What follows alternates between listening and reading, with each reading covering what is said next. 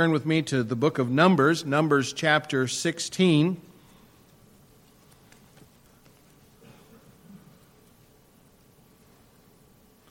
Numbers chapter 16, and last time we focused on the Hebrews' mutiny against divine destiny. For those of you that are visiting, we are in the book of Numbers, have been there for a number of months now, and we're up to chapter 16 and even into 17 today. But the children of Israel were unwilling to accept God's blueprint and will for their lives and His chain of command. They were dissatisfied with God's path and their own path. You could say they were miserable. Their mutinous attitude was spawned by a declaration of independence from the Lord. Now, when a person goes through life thinking, I don't need God, they're going to find that they are about to get themselves into a situation that they're going to need Him very, very soon and very much. The Lord allows predicaments. He allows trials because God is a jealous God. There are to be no other gods in our lives. When a person declares independence from God, in essence saying, I am my own God, I'm calling my own shots, I'm going to do my will, that attitude leads to trouble and desperation of independence from God. You need the Lord whether you like it or not. John chapter 15 and verse 5 says, I am the vine, ye are the branches, he that abideth in me, and I in him, the same bringeth forth much fruit, for without me ye can do nothing. In 2 Corinthians chapter 3 verse 5, it says, not that we are sufficient of ourselves to think anything as of ourselves, but our sufficiency is of God. Now here in Numbers chapter 16 and 17, we find two challenges to the leadership of Moses and Aaron. One from a group of Levites and one from the people as a whole. And out of each of these confrontations come some visible reminders to the Jews of their rebellion.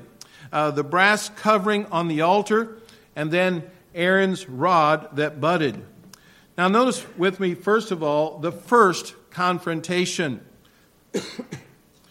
Some of this we covered in last week's message, but I want to remind us of that. Remember, some of you know what I said in Sunday school, where an acquaintance of mine, a preacher who's now with the Lord, said the fear of repetition is the curse of the ministry.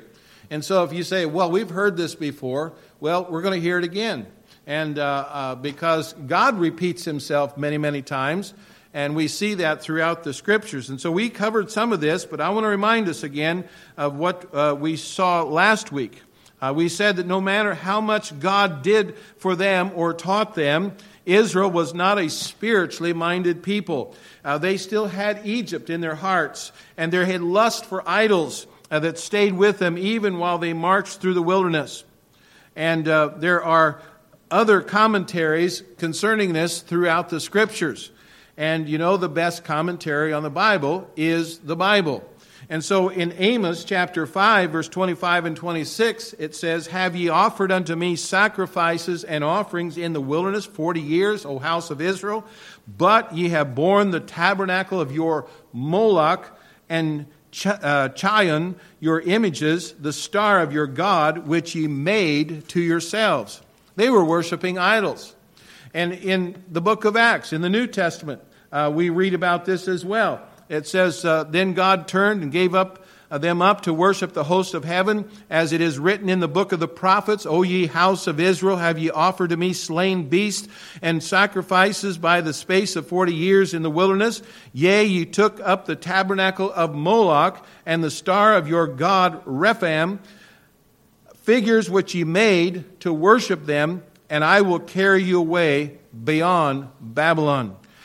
Moses was a godly leader.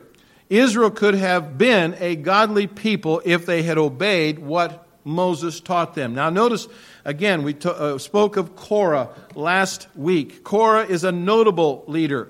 We find here in chapter 16, verses 1 through 3, and again, we're reviewing here a little bit, but repetition is good, right? And we noted that Korah was a person of importance. We see it in his ability to gather 250 men of renown. And we see it because we're given his genealogy. In Numbers chapter 27 and verse 3, it suggests that the men from other tribes were involved in the rebellion. So it was a nationwide conspiracy. The Kohathites carried the tabernacle furniture when Israel marched to a new location, and they camped on the south side of the tabernacle across from Gad, Simeon, and Reuben. And perhaps this explains how Korah was able to get Dathan, Abiram, and On, 3 Reubenites, to join him in his crusade. Now, whenever you find complaining and rebelling of God's people, there's usually a stated reason and a hidden reason. And so we find here Korah's public complaint was that Moses and Aaron were running things, and they were not giving the people opportunity for input. They wanted more democracy in the camp. After all, the Lord dwelt in the entire camp, and all the people were the kingdom of priests, so were Moses and Aaron to elevate themselves above everybody else? Well, that was the public complaint. But the hidden reason was that Korah wanted the Levites to have the same privileges as Aaron and his sons. And Korah wasn't satisfied to be an assistant priest. He wanted to be a priest, the head priest. Now, whether it's the ancient camp of Israel or a modern city today, no society can function without subordination. And please note that I say subordination, and subordination does not mean inferiority. A private in the army might have more character and wisdom than a general. But the fact that remains, he's still a private and he's got to obey orders. Somebody has to be in charge.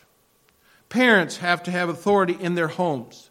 Teachers have to have authority in their classrooms. Managers in the factory or the office.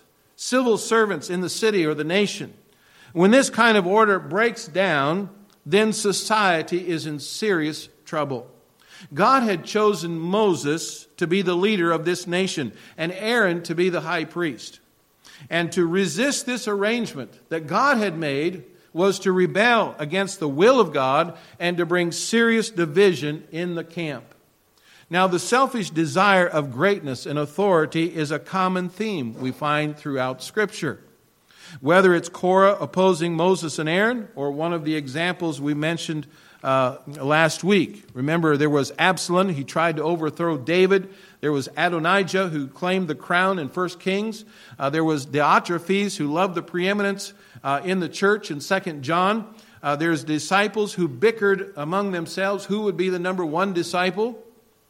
And the most important place in a Christian life is the place of God's choice, the place He's prepared for us and prepared for us to fill.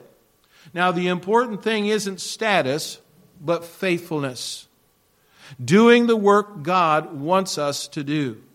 Every member of this local church has a spiritual gift that is to be used, and it's to be used in serving others. Therefore, every member is important to God and to this church. For some, it's leadership. For some, it's teaching. For others, it's important work behind the scenes.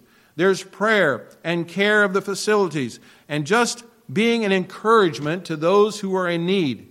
But everyone is important. Now, while Korah was a notable leader, we see Moses was a humble leader. We saw that in verses 4 through 11 of chapter 16.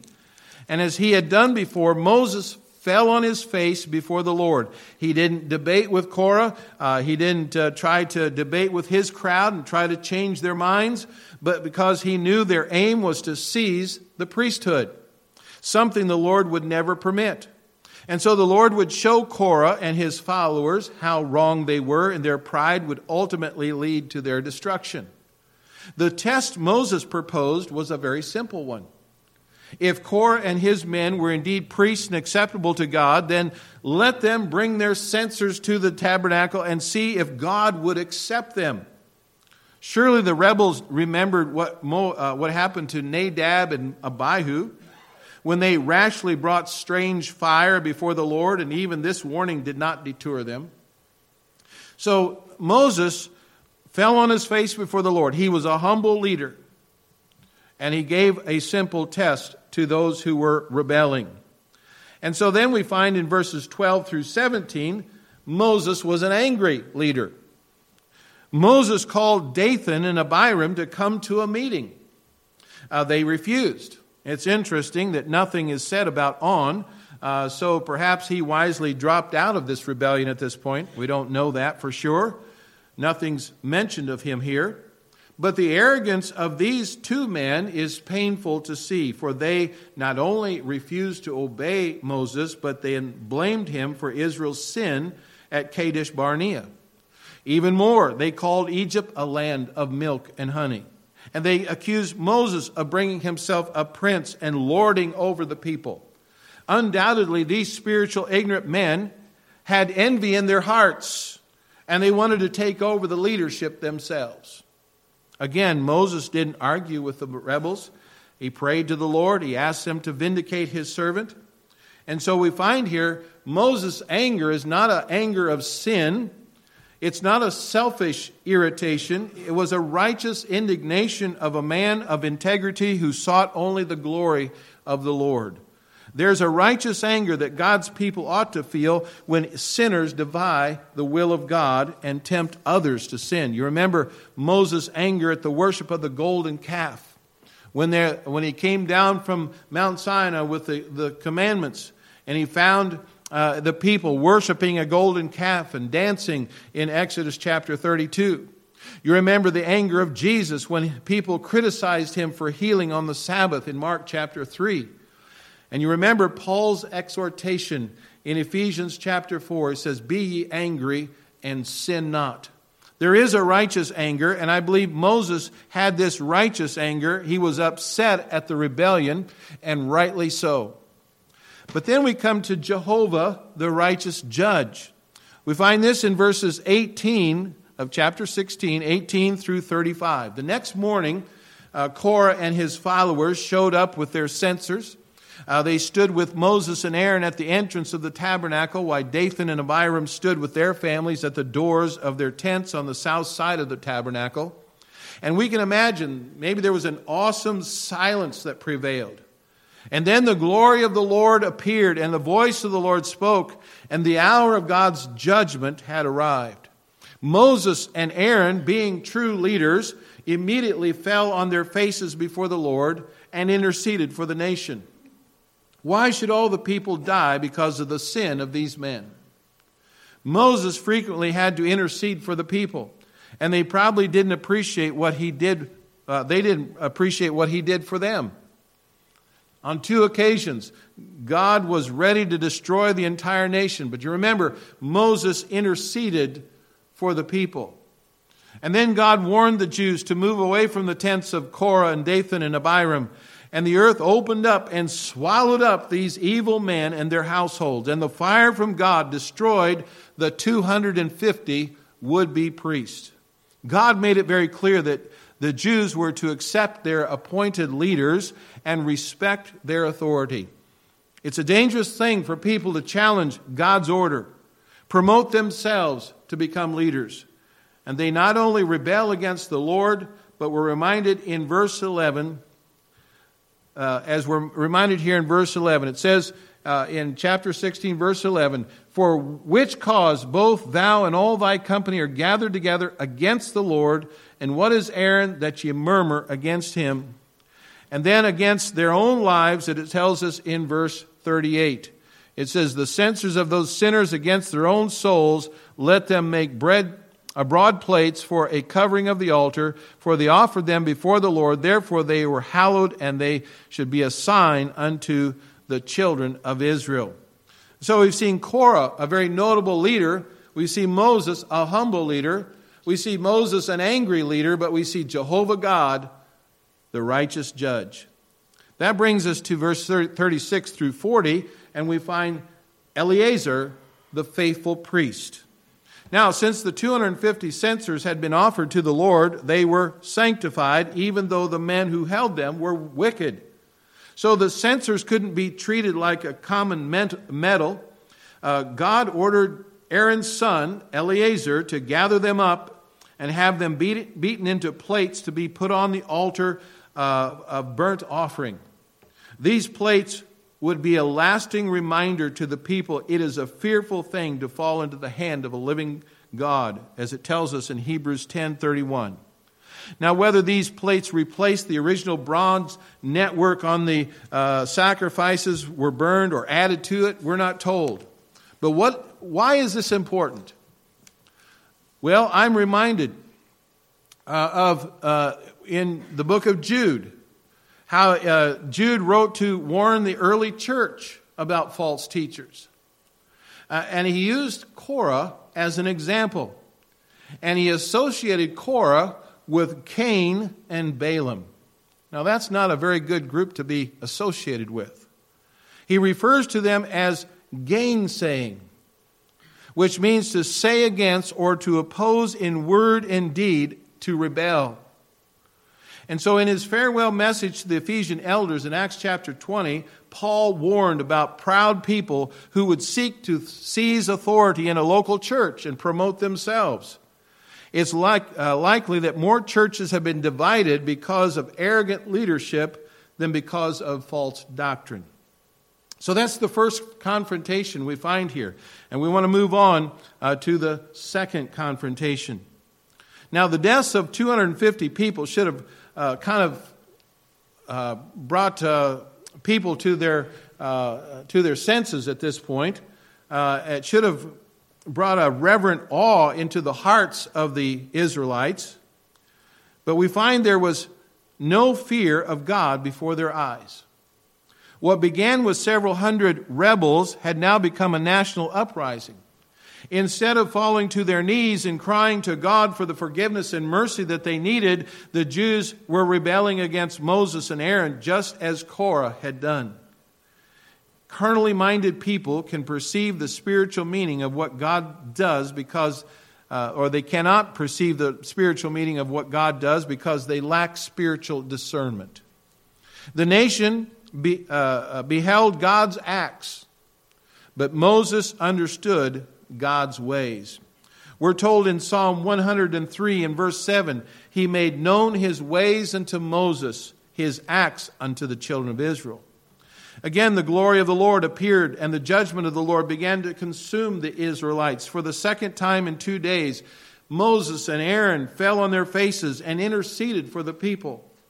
Aaron took a censer and ran into the ranks of people who were already smitten. And there in chapter 16 and verse 48, it says, He stood between the dead and the living, and the plague was stayed. When they counted the corpses, they found that there were 14,700 people who had died because of their foolish rebellion against the Lord. The New Testament reminds us the wages of sin is death. Now, what is there about the human heart that makes it so easy to follow a crowd and disobey the Lord? I remember when I was teaching at Maranatha Baptist Bible College, now Maranatha Baptist University, Dr. B. Myron Cedarholm used to remind us that one thing we learn from history is that we don't learn from history. He might have, and talk about repetition, he would emphasize that over and over. And that includes church history as well. And I remind you that we need to learn from our past. We need to allow our past to be a blessing instead of living in the past and letting the past be a curse. You say, you don't understand, Pastor. My past is pretty ugly. I kind of wonder about that kind of thinking. Does that make sense? Pretty and ugly? It can't be pretty and ugly at the same time, can it?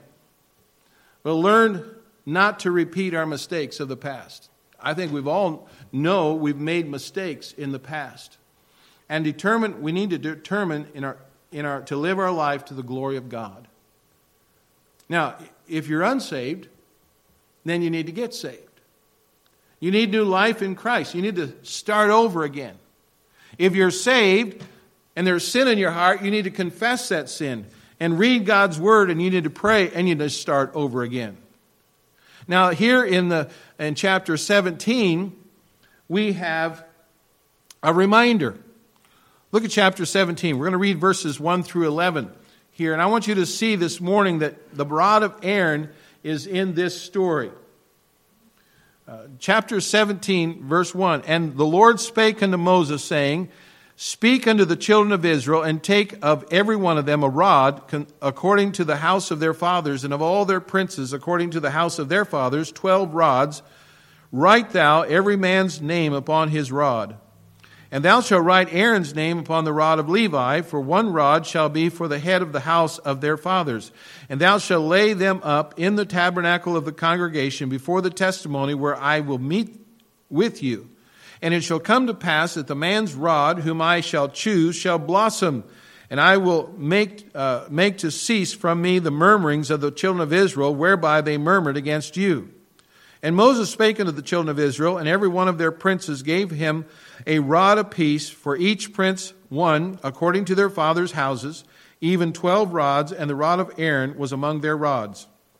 And Moses laid up the rods before the Lord in the tabernacle of witness. And it came to pass that on the morrow Moses went into the tabernacle of witness, and behold, the rod of Aaron for the house of Levi was budded, and brought forth buds, and bloomed blossoms, and yielded almonds. And Moses brought out all the rods from before the Lord unto the children of Israel, and they looked, and they took every man his rod. And the Lord said unto Moses, Bring Aaron's rod again before the testimony to be kept for a token against the rebels, and that thou shalt quite take away their murmurings from me, that they die not. And Moses did so, as the Lord commanded him, so did he.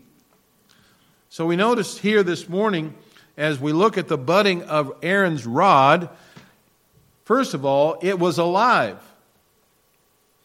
We read in this account that the rod or the staff representing the tribe of Levi that buds. You know, it's interesting that God even chose the tribe of Levi to provide spiritual leadership for the nation of Israel. In the book of Genesis, we see that Levi was one of Jacob's worst sons. If you think about what Jacob said to Levi, some of his last words in Genesis chapter 49, he says, Simeon and Levi are brethren, instruments of cruelty are in their habitations. O my soul, come not thou into their secret, unto their assembly, mine honor, be not thou united, for in their anger they slew a man, and in their self-will they dig down a wall. Cursed be their anger, for it was fierce, and their wrath, for it was cruel. I will divide them in Jacob and scatter them in Israel. And so from reading that passage, it would seem that Levi would be on the bottom of the list to be chosen to lead spiritual life in Israel. But that's not the case. So why did God choose Levi? Why not choose Judah or one of the other tribes? Well, I believe the answer to this question is in the meaning of the name Levi. The name Levi means attached. I believe that's significant in its meaning. The Old Testament names all have great meaning. I believe that God, in choosing Levi, is saying that He is seeking a people who would be attached to Him. Why did the 12 rods or staffs what did they have in common before they were brought before the testimony? Well, they were all dead pieces of wood. They had been broken off from their life source. But in this story, we see the staff of Aaron begins to bud. It's a normal staff, cannot bud because it's been severed from its life source. And then the staff of Aaron buds because it is attached to the life source of God Himself. And I believe God chose the tribe of Levi to be a spiritual leader of Israel to show that such a position is not based on personal ability or merit, but rather one's attachment to Him. You know, if we have life at all in our lives, it's only because we're attached to the Lord Jesus Christ. John 15, verse 5, Jesus speaks of branches there. He says, I am the vine, ye are the branches. He that abideth in me, and I in him, the same bringeth forth fruit, much fruit. For without me ye can do nothing. If a man abide not in me, he is cast forth as a branch and is withered, and men gather them and cast them into the fire, and they are burned. If ye abide in me, and my words abide in you, ye shall ask what ye will, and it shall be done unto you. Herein is my Father glorified, that ye bear much fruit, so shall ye be my disciples. You see, God did not intend for his children to be dead branches. He wants us to be alive. When people saw Aaron's branch, they took notice of it because it was different from the other branches. They were just dead sticks. And these rods were dead and barren, but Aaron's rod was full of life. Just as the rod resurrected with life confirmed Aaron's position over the other tribal leaders, so the resurrection of Christ confirms him to be the true Messiah over false religious leaders such as Joseph Smith or Buddha or Muhammad. I believe that the reason why many churches are in decline today is because they're full of dead sticks. They once may have been alive, but somewhere in their history they became broken from their life source. Many churches and denominations start out as great movements of God and then become monuments to those movements. And then after a while, these monuments become mausoleums. And such is also true of individual believers who have fallen away from the Lord. They have allowed themselves to be broken from the life source and thus have an appearance of every other dead stick in the world. And we need to ask ourselves, when people see us, what do they see? Do they see us just like all the other dead sticks in the world? Or do we manifest the life of Jesus Christ? Aaron's rod was alive. Notice, secondly, it was fruitful. You know, the great thing about the rod of Aaron was that it wasn't just alive, but it was fruitful. It had almonds growing on it. Now, something about a fruitful plant is that it has something to give away. I can imagine that when Aaron was walking about the Israelite camp with his rod, maybe the children ran up and asked him for some almonds.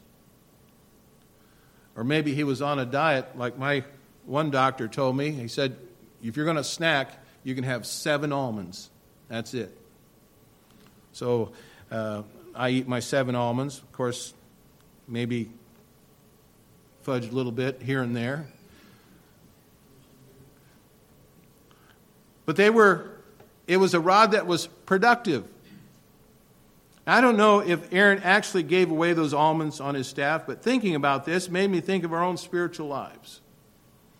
When I consider our position as believers, God certainly desires that we have fruit to give away. God does not desire that we be believers who just keep life of God for ourselves. I'm a Christian, I'm just going to keep it to myself. No, he wants us to be able to share his presence with other people. What is the fruit of the Christian life? Well, Galatians chapter 5 tells us the fruit of the Spirit is love, joy, peace, long-suffering, gentleness, goodness, faith, meekness, temperance. I wonder, have you ever seen ripe apples on a neighbor's tree? I don't know if you have a neighbor that has apple trees or not. But sometimes if you see an apple tree that's got some ripe apples and you wanted to partake of them. When we were down in Florida earlier this year, we went past acres and acres and acres and acres and acres of orange groves. Oh, they looked good. And I think someone said, well, why couldn't you just stop along the road and go pick yourself an orange? Oh, you better not do that. You'll get in trouble, big trouble, if you do that. But if you see an apple or an orange on a tree, you want to partake of it. It looks good. It looks delicious. That's the kind of way people ought to look at our spiritual fruit. It ought to be tantalizing to those in the world that they want to partake of it. They want what we have. May the peace and love in our lives be so real that people want to have the fruit of our lives as well in their life. As I close this morning, I want you to think it's interesting to consider some different purposes that rods or staffs had in the time of Aaron. The first one is identity. In Numbers 17, we see Aaron's staff was a source of identity for him. It was certainly the most famous staff mentioned in the Bible. It was a staff of Aaron that was cast down before Pharaoh, and it was transformed into a serpent. It was the raised staff of Aaron that the waters of the Nile were turned red, and other miracles that were brought. But here in Numbers 17, we see it as a budding staff that would confirm his position as a spiritual leader. And when Aaron walked about the camp of Israel, he carried with him life and spiritual authority. And I thought about this, reflected about this. I felt challenged in my own life. We as believers need to recognize spiritual authority wherever we go. This isn't something just for the Old Testament priests or modern day pastors, but it's for all believers. Those of you that have a job in the secular world, you come in contact with people that are lost every day. Well, in what ways do you represent Christ to the people you work with? Do they sense a real spiritual authority governing your life? Now, I'm not saying you're going to rule over them with a fist and say, you got to do this, you got to do like I do. But they ought to see the authority of God is upon your life. Many people in the world are seeking genuine spiritual authority. Matthew 7:28 and 29 says, "And it came to pass when Jesus had ended these sayings, the people were astonished at his doctrine, for he taught them as one having authority, and not as the scribes." And we, as believers, are called to be like Jesus in a lost and dying world. And for those of us who are genuinely saved, we are to be the authority on spiritual matters when relating to lost people. And God would desire that we carry that authority as confidently as Aaron carried his rod. The second thing I notice here about the purpose of rods and staffs in the time of Aaron was that they were security. It seemed that the staffs during the time of Aaron were often used as weapons or a stave to fight off wild animals. It was like a staff that Moses drove off the shepherds that were challenging the daughters of the priests of Midian in Exodus chapter 2. And when people looked upon the rod of Aaron, perhaps they were reminded how they were trusting in their own rods for security. They saw something different about Aaron's rod. His rod was alive. It had the presence of God. Aaron, in carrying the living staff, reminded the Israelites that they were to put their trust in the living God, not in the dead wood and the metal of idols. And God repeatedly, over and over, reminded the Israelites that their military successes were not due to their own success, their own wisdom, but His power. A power He often manifested through Moses and Aaron. David, in writing the 23rd Psalm, found comfort in the strength of God. It was symbolized by a staff. He said in verse 4 of Psalm 23, "Yea, though I walk through the valley of the shadow of death, I will fear no evil, for thou art with me. Thy rod and thy staff, they comfort me." You know, these are days in which people are looking for security. They look to big bank accounts, but they don't offer security. They look to a savings or an investment plan or insurance, and on we could go, that people are looking for some kind of security in life. Nothing wrong with those things. They have their place, but they're really not what makes us secure, are they? You see, people are looking to the things of this world, and they look to the dead stick instead of the living vine. So where do we put our security in the times of difficulty?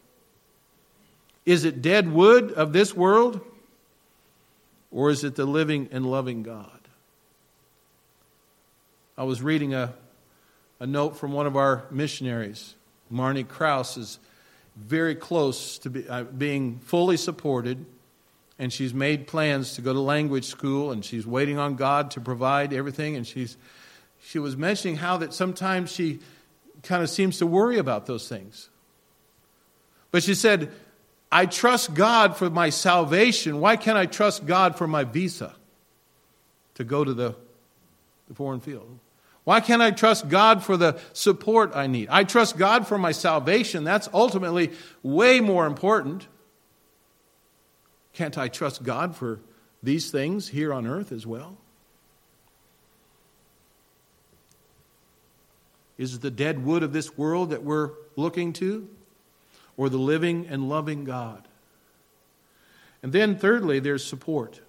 A rod or staff offered support. As Aaron was getting along in years, no doubt, I'm sure he leaned on his rod for support. One of the places we see the staff mentioned in Scriptures in Ezekiel chapter 4 and verse 16. Moreover, he said unto me, Son of man, behold, I will break the staff of bread in Jerusalem, and they shall eat bread by weight and with care, and they shall drink water by measure and with astonishment. Staffs indeed seem to hold a great significance for the ancient Hebrews. Here, the staff is used figuratively to speak of the support of life.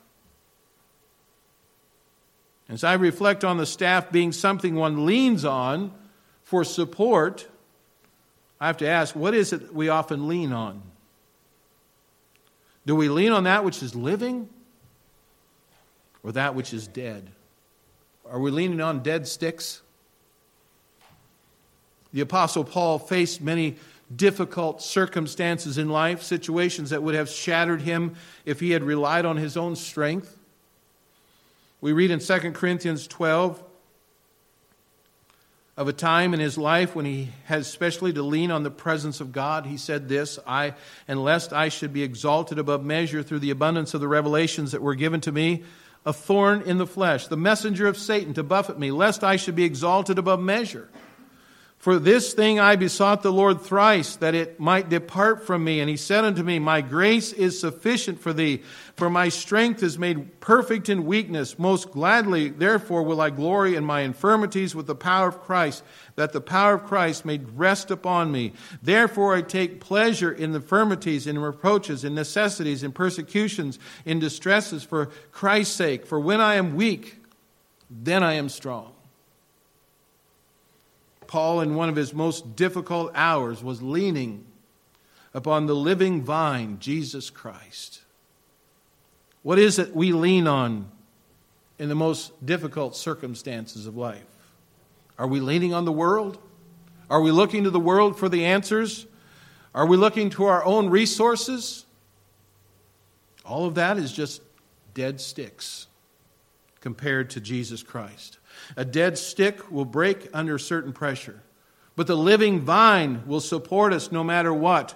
What is it we carry in the world we live in? Is it a barren, ordinary, dead stick just like other people? Or is it living?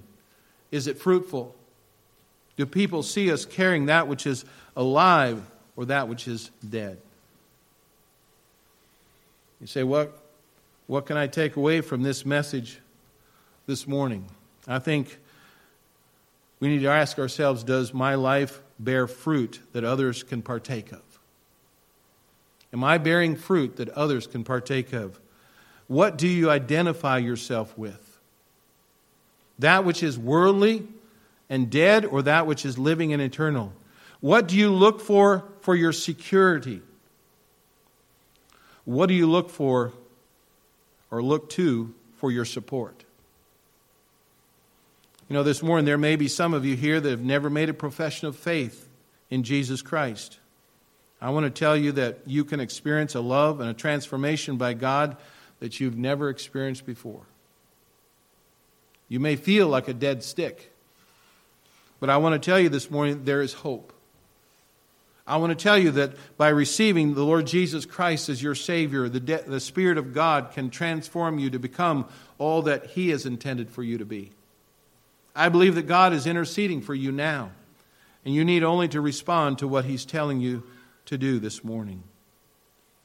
And there are some of you here this morning Christians, maybe saved for many years, but you've rebelled against the Lord as well. You've said, I can live the Christian life my way. Perhaps you've allowed sin to creep into your lives and you haven't dealt with that sin. Remember the 4 things I encouraged you to do last week, and I hope you'll do them every day. That is, confess all known sin, get rid of all that is doubtful, obey the Holy Spirit instantly. Don't say, well, I'll go home and think about that. And then confess Christ openly. And be a living, fruitful rod, staff, a branch, whatever we want to call it. And don't be a dead stick. There's enough dead sticks in the world. Let's pray. Father in heaven,